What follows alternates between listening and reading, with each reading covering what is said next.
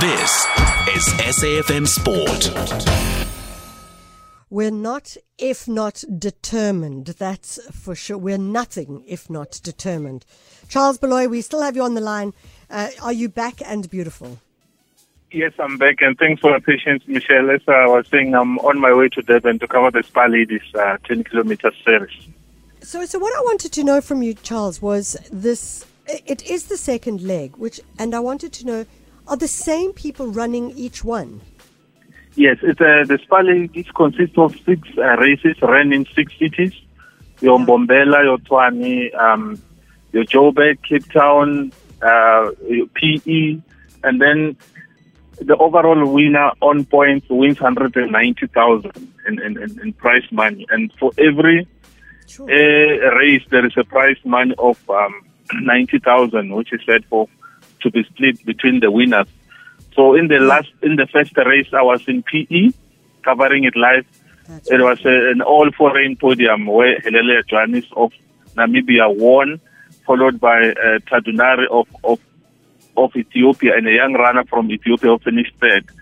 So the 3 foreign runners, South African ladies, a clean pair of heels. We don't know what's going to happen in Durban, but Helele Johannes is the favorite to win the race. And she broke a world record in the first race of the under 40, over 40 veterans, which will be rectified after 4 months because they had to take techies to test them, and then they have to send someone from IWF World Athletics to come and test the route and check it out. Really? Is that what they have to do when someone breaks a record? They check your techies?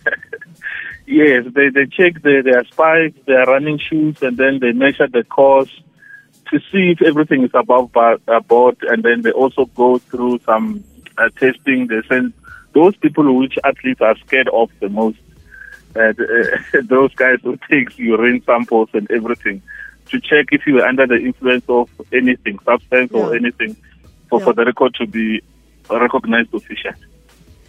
So let's move on to this afternoon, 3 o'clock. It's a big one. It's the Currie Cup final. It's the Currie Cup final. Hopefully it will keep us warm on this cold and rainy day in Johannesburg. And it's happening in Kimberley. It's the Griquas versus the Pumas.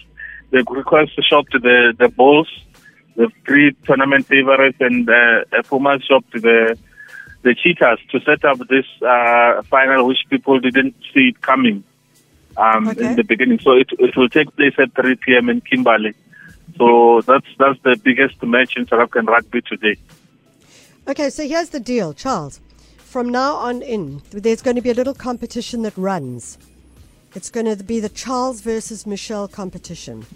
I'm saying that the Pumas are going to win. Who are you saying is going to win? I'm going with the Griquas. They upset the Bulls, so surely that's a huge confidence booster going to the final. And they're also playing the final at home, so everything points to them, and it's advantage. But you never know. This final, it can go anywhere, but I have a strong feeling that the Griquas could nip this one and celebrate, and the whole of Kimberley will be on cloud 9 after 80 minutes of rugby. The score right now is 0-0, and by 6 o'clock this evening, we'll know if it goes 0-1 or 1-0. Yeah, definitely, and I hope the weather will have improved. It will be much warmer than it is now. Geez, I hope so as well. Charles, travel safely, get onto that flight, and we look forward to hearing from you in the future. No problem. Thank you. I'm available for live coaching, and I'll be updating the SABC listeners tomorrow. Thank you so much. Oh, great. Thanks a lot. Charles Baloyi, our sporting fella, as I said, and the game is on. Me up against him, and let's see who gets that one right. I mean, I'm just like pulling a name out of a hat, actually. It's 20 to 10.